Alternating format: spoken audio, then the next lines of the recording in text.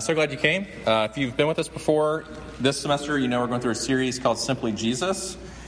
And what we're doing is we're basically looking at, really from Genesis, we started Genesis 3:15, and we're making our way to Revelation this semester, really just talking about how all of the Bible points to Jesus. The Bible is actually about Jesus. And so, I'm just going to have to, okay, does this adjust at all? Which way you want to go? Oh. Oh, man, thank you. There we go. All right, cool. So last week, or first week, we looked at Genesis 3:15, the first promise that Jesus is going to crush the head of the serpent. Last week, we looked at Jesus as the true mentor Moses, who leads us out of spiritual slavery. Tonight, we're looking at David and Goliath. This is a fun one to do because if you're like me, you grew up in the church, you maybe heard that story all your life, but I'm hoping tonight you've never heard it like this. But before we get started, I was thinking about why we're doing this series. And I was thinking about this story, probably the funniest thing that happened to me really in the last 5 or 10 years. So last spring, the staff and I were taking we like to do these staff hangout days, and we try to go somewhere fun sometimes. So we had gone down to Charleston for a beach day. And on our way, we needed a little coffee. So we stopped in this coffee shop. And as we're walking in, I see one of my favorite celebrities of all time, Bill Murray. Now, if you don't know, Bill Murray is a famous comedian, famous actor, been in a lot of good things. I can't do it justice in this moment, but he's huge. He's a huge, huge celebrity. So I had known about Bill Murray. He lives in Charleston, and that he typically loves to do these photo ops with people. So I'm thinking, this is incredible. Staff hangout day. I think it was actually one of our Scott Beyond's last staff hangout day. We're going to get a picture with Bill Murray. It's going to be amazing. So I kind of make my way in the coffee shop, and this is where I just don't play it cool at all. I immediately. By the way, I'm wearing a beach hat. Like one of those, I don't know what you call it, the wide. It just didn't look cool. And then bathing suit. I don't look great, let me be honest. So I just go up to him and I say, Bill Murray, I'm a huge fan. Would you mind taking a picture with us? And that's when I get the dress down. He's like, no. He's like, number one, you didn't introduce yourself. And number two, you're wearing a hat inside. And I just sort of look down. This is true. And then, witness it. And then I just kind of sheepishly took my hat off. And then I ordered my coffee, and that was it. Why do I tell that story? It wasn't what I expected them to be. Meeting Bill Murray was not as amazing. It's actually a better story because I don't have a picture, but I've got this terrible exchange with Bill Murray. Why do I say that? Because the story we're looking at tonight, God does something completely unexpected. Part of why we're doing this series is maybe what I'm hoping for you, whether you consider yourself a Christian or whether you're really exploring this whole thing called Christianity. The whole point of this series is really to try to convince you that Jesus might just be different than you expected. And the good news of that is it's always in better ways. But what I love about this passage tonight is we're going to see that. We're going to get to Jesus, but God is doing something unexpected. We're looking at David and Goliath, 1 Samuel 17.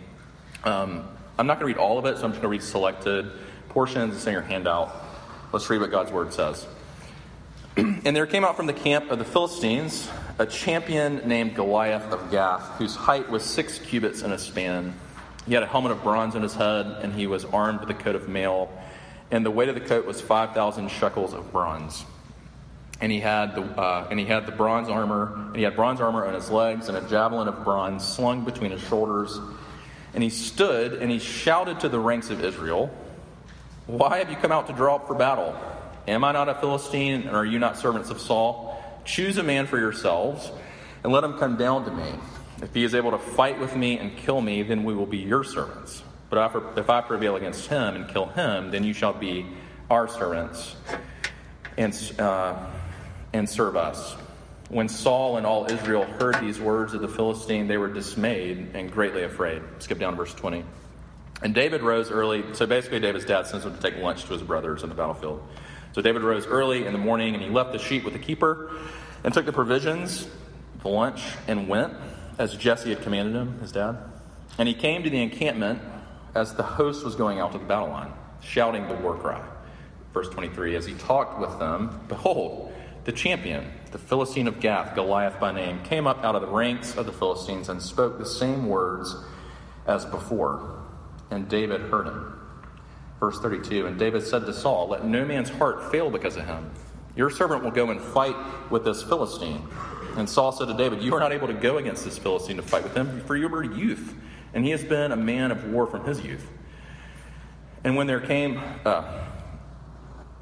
from his youth, 34, but David said to Saul, "Your servant used to keep sheep for his father, and when there came a lion or a bear and took a lamb from the flock, I went after him and struck him and delivered it out of his mouth, and if he arose against me, I caught him by his beard and struck him and killed him. Your servant has struck down both lions and bears, and this uncircumcised Philistine shall be like one of them, for he has defied the armies of the living God." And David said, "The Lord who delivered me from the paw of the lion and from the paw of the bear will deliver me from the hand of this Philistine." And Saul said to David, "Go, and the Lord be with you." Verse 38, then Saul clothed him with his armor. He put a helmet of bronze on his head and clothed him with a coat of mail. And David strapped his sword over his armor, and he tried in vain to go, for he had not tested them. And then David said to Saul, "I cannot go with these, for I have not tested them." So David put them off. Then he took his staff in his hand and chose 5 smooth stones from the brook and put them in his shepherd's pouch. His sling was in his hand, and he approached the Philistine. And the Philistine moved forward and came near to David with his shield bearer in front of him. And when the Philistine looked and saw David, he disdained him, for he was but a youth, ruddy and handsome in appearance. And the Philistine said to David, "Am I a dog that you come to me with sticks?" And the Philistine cursed David by his gods. And the Philistine said to David, "Come to me, and I will give your flesh to the birds of the air and to the beasts of the field." And then David said to the Philistine, "You come to me with a sword and with a spear and with a javelin. But I come to you in the name of the Lord of hosts, the God of the armies of Israel, whom you have defied. This day the Lord will deliver you into my hand, and I will strike you down and cut off your head. And I will give the dead bodies of the host of the Philistines this day to the birds of the air and to the wild beasts of the earth, that all the earth may know that there is a God in Israel, and that all this assembly may know that the Lord saves not with sword and spear. For the battle is the Lord's, and he will give you into our hand." When the Philistine arose and came and drew near to meet David, David ran quickly toward the battle line to meet the Philistine. And David put his hand in his bag and took out a stone and slung it and struck the Philistine in his forehead. The stone sank into his forehead, and he fell on his face to the ground. So David prevailed over the Philistine with a sling and with a stone, and struck the Philistine and killed him. There was no sword in the hand of David. And then David ran and stood over the Philistine and took his sword and drew it out of its sheath and killed him and cut off his head with it. When the Philistines saw that their champion was dead, they fled. And the men of Israel and Judah rose with a shout and pursued the Philistines as far as Gath and the gates of Ekron, so that the wounded Philistines fell on the way from Shaaraim as far as Gath and Ekron. That's a long passage. Let me pray for us, and then we'll dive into it. Our Lord, we thank you for your word. We thank you for this story. Would you show us ourselves, and would you show us what you're like, and would you show us your son, Jesus? We pray these things through Christ our Lord. Amen. So God here does something completely unexpected. And what I want to do is look at really 3 things, always 3 things. I want to look at, from this passage, our greatest threat. I want to look at our greatest need. And then lastly, I want to look at our greatest hero. So first, our greatest threat. Second, our greatest need. And then lastly, our greatest hero. So first, our greatest threat. So what's obvious in this whole passage is Goliath, right? Maybe you've grown up in the church. You heard a lot about Goliath growing up. You saw pictures. I want to do 2 things. 1, what's obvious about Goliath, and then 2, what's not so obvious. So first, let's talk about what's obvious about Goliath. So the tallest man ever recorded in history died in 1940. His name was Robert Wadlow, and he stood at 8'11". And all you really need to know is Goliath was a little bit taller than that. He was huge. He was actually descended from what Scripture calls the tall men, or the giants that used to roam the earth. Goliath is their descendant. And the obvious thing is he's perhaps the greatest fighter maybe in the world. I don't know if you're a Game of Thrones person, but he would be something like the Mountain, but even bigger, and a better warrior, a better fighter.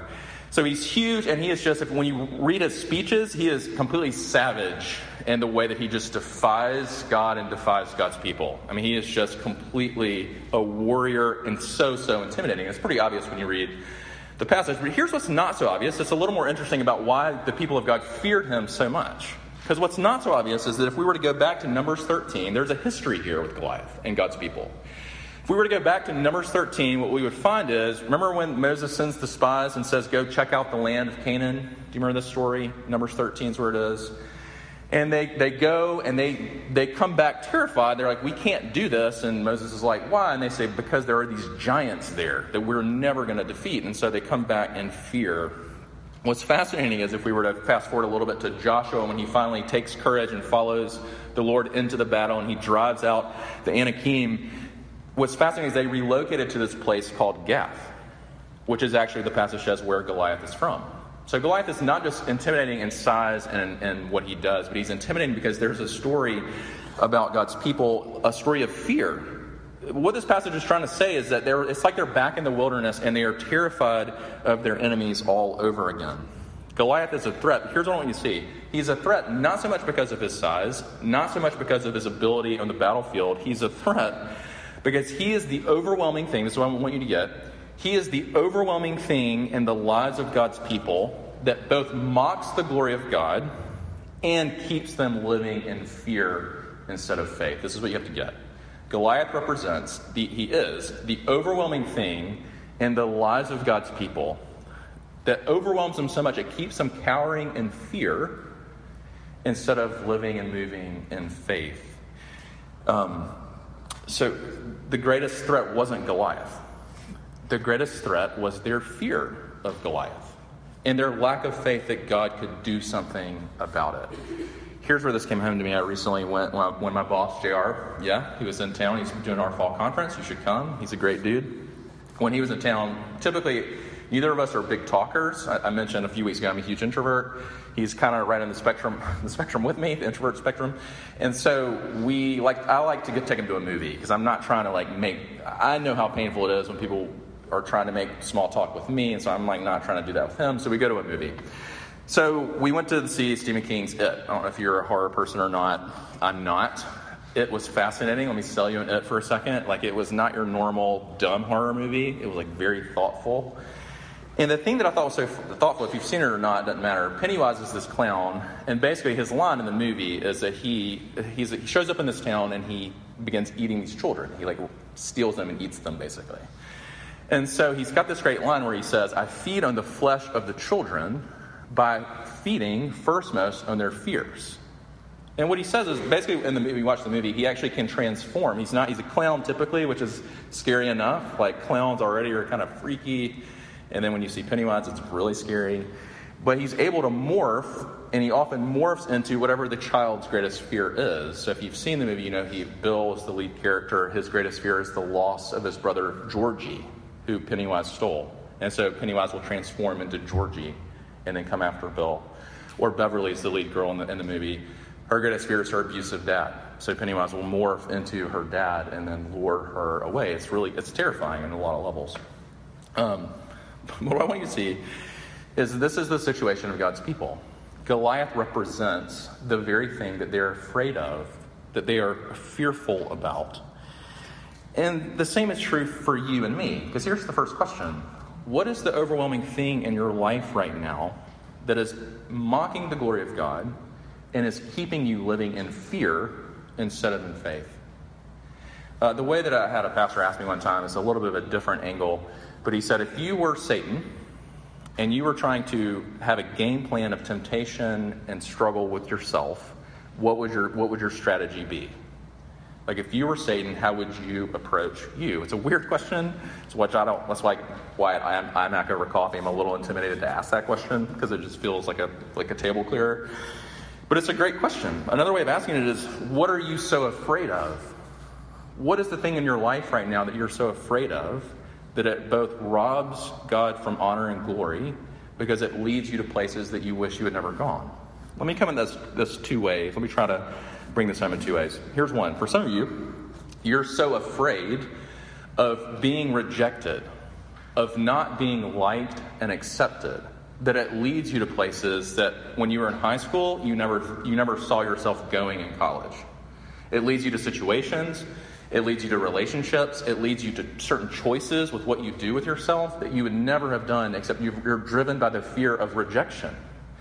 This was Saturday, so Saturday I took Daniel to his first Carolina football game, and there was a little bit of backstory where I went to Carolina, but I grew up a huge Clemson fan, so when I was here as a student, I cheered for Clemson most of the time. So I was like, okay, I'm taking Daniel to the game, I want to show him a good time, so we're in this men's shop in Maine, Granger Owings, and I see this Carolina shirt, and I'm like, I'm going to get that. I'm going to really, in Daniel's words, ball out for this game.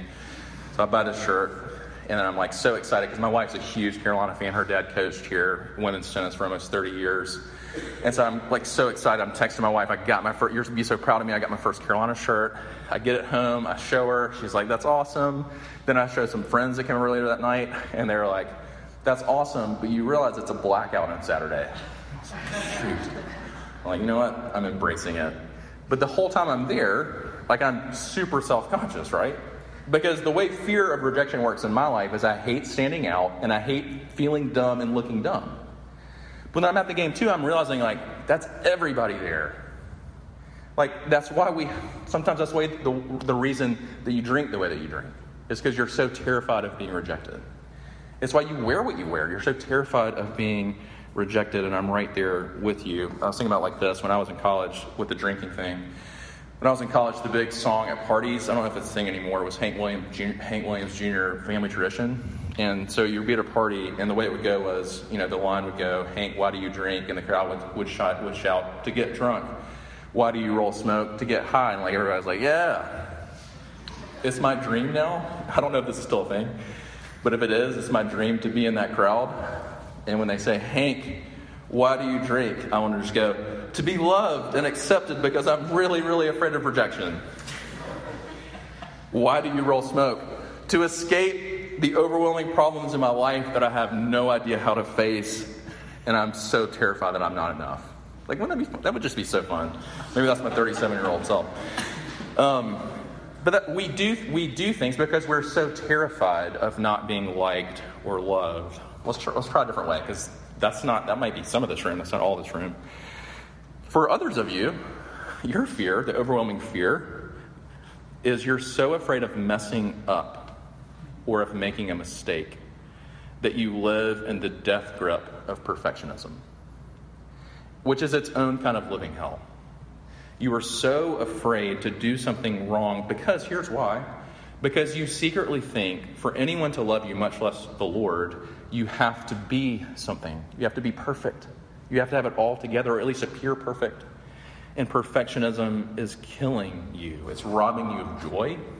It's robbing you of friendship. It's robbing you of life. One of my favorite authors, Anne Lamott, says it like this. She's hilarious. And she says, perfectionism is the voice of the oppressor, the enemy of the people. It will keep you cramped and insane your whole life. I think perfectionism is based, I love this line, on the obsessive belief that if you run carefully enough, hitting each stepping stone just right, you won't have to die. The truth is that you will die anyway, and that a lot of people who aren't even looking at their feet are going to do a whole lot better than you and have a whole lot more fun while they're doing it. These are just two ways. Here's what I'm trying to say. And Goliath lives in. The fear that mocks us from living to the glory of God, moving out into the world in faith, lives on. That's our greatest threat. These fears that do that for us. But then second, let's talk about our greatest need. So Goliath was doing this thing to God's people for 40 days, the text says, until this little shepherd boy, David, literally he's the lunch delivery boy. That's what I love about this passage. David's just bringing lunch to his brothers. He's there, and as soon as he gets there, in God's providence, Goliath comes out and starts mocking and defying God's people. And I love the way the text says, and David heard. And that changed everything. Because David wasn't going to take it. He wasn't going to let Goliath mock the glory of God. He was defaming God's honor, and David wasn't going to stand for it. And so as he's been sent by his dad and he hears it, he decides he's going to do something about it. He decides that he's going to face the fears of God's people in faith that God loves them and is going to fight for them. And he says God is going to win this battle. So David moves out toward Goliath in faith. But what David is doing is he's really highlighting our greatest need, which is to face Goliath, to face our fears, to face the giants. You'll give me that line. In our lives that are robbing us of life and robbing God of glory. To put it in the words of Stephen King, back to Ed, he's got this great line in the book where he says, home is the place where when you go there, you have to finally face the thing in the dark. We have to fight Goliath and fight these fears. And this is where, probably if you're like me, almost every sermon you ever heard on David and Goliath kind of ends. You have Goliaths in your life? Be like David. Be courageous. Be faithful. Expect God to do the impossible. End of story. And can I humbly say to you, that's not what this text is saying at all. The hero of this text isn't David. The moral of this text isn't go be like David. Let me unpack this for you for a little bit. Here's how it's typically explained. Let me go there first. So maybe you've seen a little movie called Facing the Giants. If you don't know anything about me, I really hate Christian movies for a lot of reasons, and we could talk about them. I know that sounds weird, but usually because they're really, really poorly done, and they don't represent like a biblical Christianity typically. Like they're not about, you don't leave Facing the Giants being like, Jesus loves me so much and he's incredible. You leave thinking, I need to go be like David. To prove that to you, I wanted to read just the little synopsis of how the film ends. I've actually only seen parts of it, and so I thought the way that IMDb describes the end of the movie really was fascinating, so I'm just going to read it for us.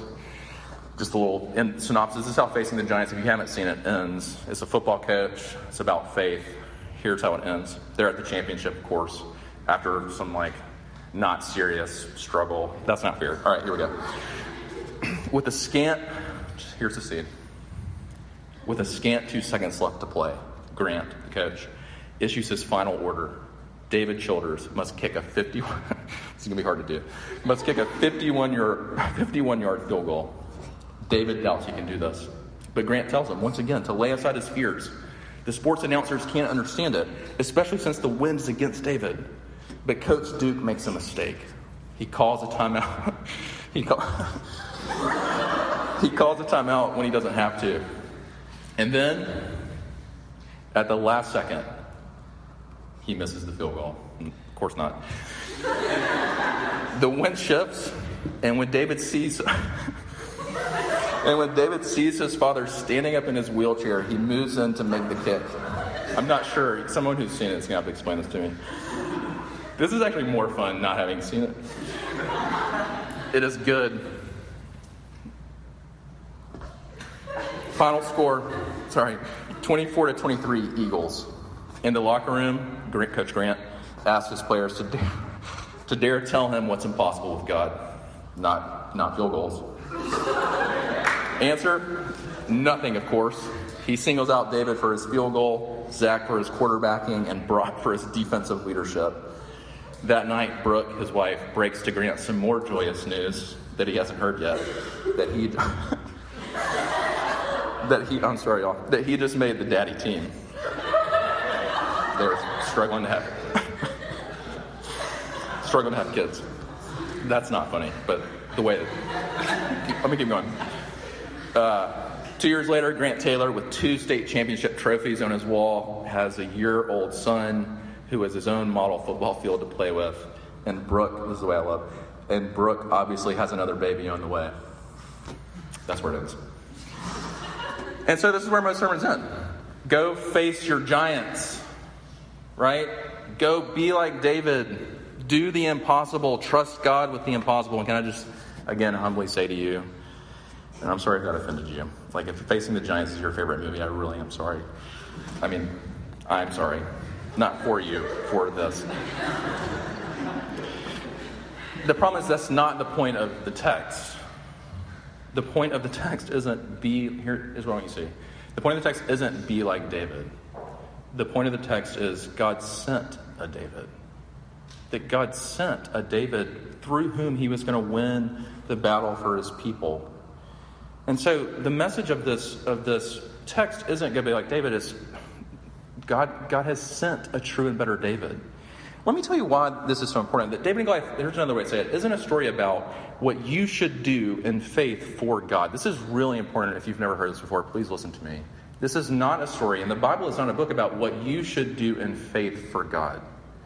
It is about what God has done in his faithfulness for you because of his love for you, that God does for you what you cannot ever hope to do for yourself, much less what God's people here could ever hope to do with themselves. So the problem when we preach David and Goliath and say, go be like David, is we're basically leaving people in what I could just call, or we could call, try harder, do better Christianity. And can I say to you, that's not real Christianity. Real Christianity says Jesus has done everything that I need, but not me. And we could talk about when you follow him and when you know him, what that means. But if we don't preach this rightly, then we leave people in try harder, do better Christianity. Let me try to illustrate a little more why this is a huge deal. So when I came to USC, I was what you call a YGH, a youth group hero. I made that up. It's not a thing. I don't think it's going to catch on. But I was like the youth group kid. Like in high school, I got converted right before my freshman year pretty radically, and I immediately like devoured my student Bible and like made sure everyone saw it. You know what I mean? I was very super involved in my youth group. Like I was the guy that just wanted to be the youth group leader, and I was. The problem was my senior year, I got into a relationship that was just not good. And we went places that we never thought we would go. And there was a lot of shame there. There was a lot of just shame is the right word, shame and guilt. And by the end of my senior year, I was kind of living this double life where I was like youth group hero by day and then like kind of sad boyfriend, ashamed boyfriend by night. So when I got to college as a freshman here, I was pretty depressed, to be honest with you, because this was a tension for me. Like I didn't know, I wanted to present myself as this youth group hero, but at the same time, I was really, really, really struggling. And so this one night, I'm at the hottest, this is my freshman year here, I'm at the hottest campus ministry in town. We're like doing the thing. And somewhere in between singing, all I remember about this night is we must have sang the chorus of Open the Eyes of My Heart, Lord, like felt like a million times. And I was like, my heart is dying. Lord, I don't want you to open my heart. I need you to like revive it, you know, which I guess is what the song's about. That's on me. The other part was there was a skit. I was going to say talk, but it was really more of a skit that the ministry was doing when skits were still a thing. Maybe they still are. And it was about the joy of the Lord is our strength. And can I tell you how I heard that? Like I was a genuine Christian. Like I knew Jesus, but I'd never really heard the gospel before. And so when they were talking about the joy of the Lord is our strength, what I heard was, my strength is in being joyful before the Lord. And I am not doing that right now. And so I heard, and this is on me some, I heard a message like the way that we just did David and Goliath. How do you tell a struggling, failing person, go be like David? That's not good news. And so I left that night. I'm sure I went and got a spicy chicken number 6 because that's my depressed jam. Curled up in bed and just didn't want to wake up again. And it wasn't until later that the irony of this whole thing is it took me a long time to finally hear the joy of the Lord is my strength is saying something completely different than I heard. It's saying that David's strength in this passage doesn't come from within himself. It comes from the sure knowledge that God is so for him and so delights in him and takes such joy in saving his people that God is going to do something about it. That God's joy over you as a broken sinner is the strength in which you move out into the world. It's not within yourself. It's the joy of the gospel. And that's good news. And so, let's bring it home. Thirdly, the hero we need. Let me keep going. So David, the point is not the hero of the text. He's merely, the irony of this thing, there's humor all throughout the Bible. There's a lot of humor in 1 Samuel that he is merely this lunch delivery boy that God uses, but God is the hero of the story. God is the one who does something incredible through David. And what we see is it's just a small picture of David pointing to what his true and better son, Jesus, is going to do on behalf of God's people. That's what what you see. That David is doing something on behalf of God's people as their representative. And that's what this text is about. That God is going to do something and send someone that is even better than David to fight our even greater enemies than Goliath, sin and Satan and death and judgment. And so the temptation we have to resist when we read the Bible is it's not about you. It's about Jesus. The Old Testament is the promise of Jesus. The Gospels are the presence of Jesus with his people. Acts is about Jesus preached for the first time to the people. The New Testament epistles are Jesus explained and unpacked. And then Revelation is all about the return and the promised return of Jesus. The Bible is not about you, it's about Jesus. And so how does this text point us to Jesus? Just a few ways. Number one, there's nothing impressive about the appearance of David. 1 Samuel 16, if we were to go back, labors to make that point. When Samuel went to find the next king, he was like, tall guy. Nope. Next tall guy. Nope. God was like, this guy. And then so Samuel was like, what? This guy? And then Isaiah 53 says this about Jesus. He had no form or majesty that we should look at him and no beauty that we should desire him. Like David, Jesus hears the taunt of God's enemy And he can't bear the way it dishonors God, and he can't bear the way it imprisons God's people, so he has to do something about it. Like David, Jesus lays aside his armor, and he makes himself vulnerable, even so vulnerable in his weakness that he goes naked to a cross, which is the ultimate battlefield. Like David, he trusts that the Father is going to deliver him. He trusts that the Father is going to win the battle. 1 Samuel 17, if you're with us, is a fulfillment in a beautiful way of Genesis 3:15, where we talked about the first promise of Jesus that said he was going to crush the head of the serpent. What's fascinating here, one commentator brings out that Goliath, his armor was like scaled, and then if you had seen him from afar, he looked like a snake. And what does David do? Crushes his head and then literally cuts it off, which is a small picture of the way Jesus has crushed the serpent. I'll close with this. One of my favorite movies over the years is Cinderella Man. True story of Jimmy Braddock fighting. This is sort of set in the Great Depression. He's fighting this huge fighter named Max Baer, who literally in the ring, just true story, in the ring he killed a man just with a hook or some punching move. You can tell I'm not into boxing. Kills the guy, and Jimmy Braddock's up and coming fighter. He's going to fight Max Baer. And everyone's like, what in the world are you thinking? Like, Jimmy, you're not even that great of a fighter. Like, you're way smaller than him. How is this going to work? And there's this line that I love in the movie where he's at a press conference and they ask him that question, Jimmy, why are you doing this? What are you fighting for? And he has a weird response. He just says, I'm fighting for milk. And what he meant was, I'm fighting because I am sick and tired. There are scenes in the movie where his children are going without food. They're going without like basic food like milk and bread. And he says, I'm fighting because I'm sick and tired of watching my children cower in fear.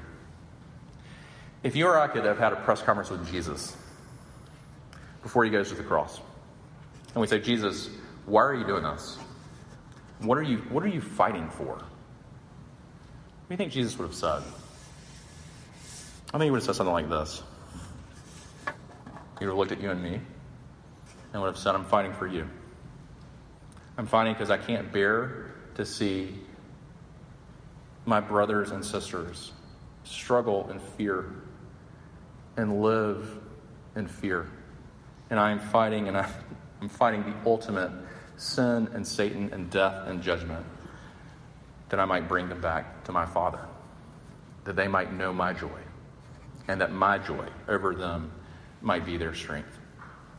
If you want to find your place in this passage, here it is. You're not David. Can I humbly say that? Some of you think you are. You're not. You're the people who rush the Philistines after David wins the victory. Can I say to you that, Christian, the victory has already been won. And you get to follow Jesus, to fight the things in your life, to fight the fears, to fight the sins, to fight the places where it's robbing God of honor and glory.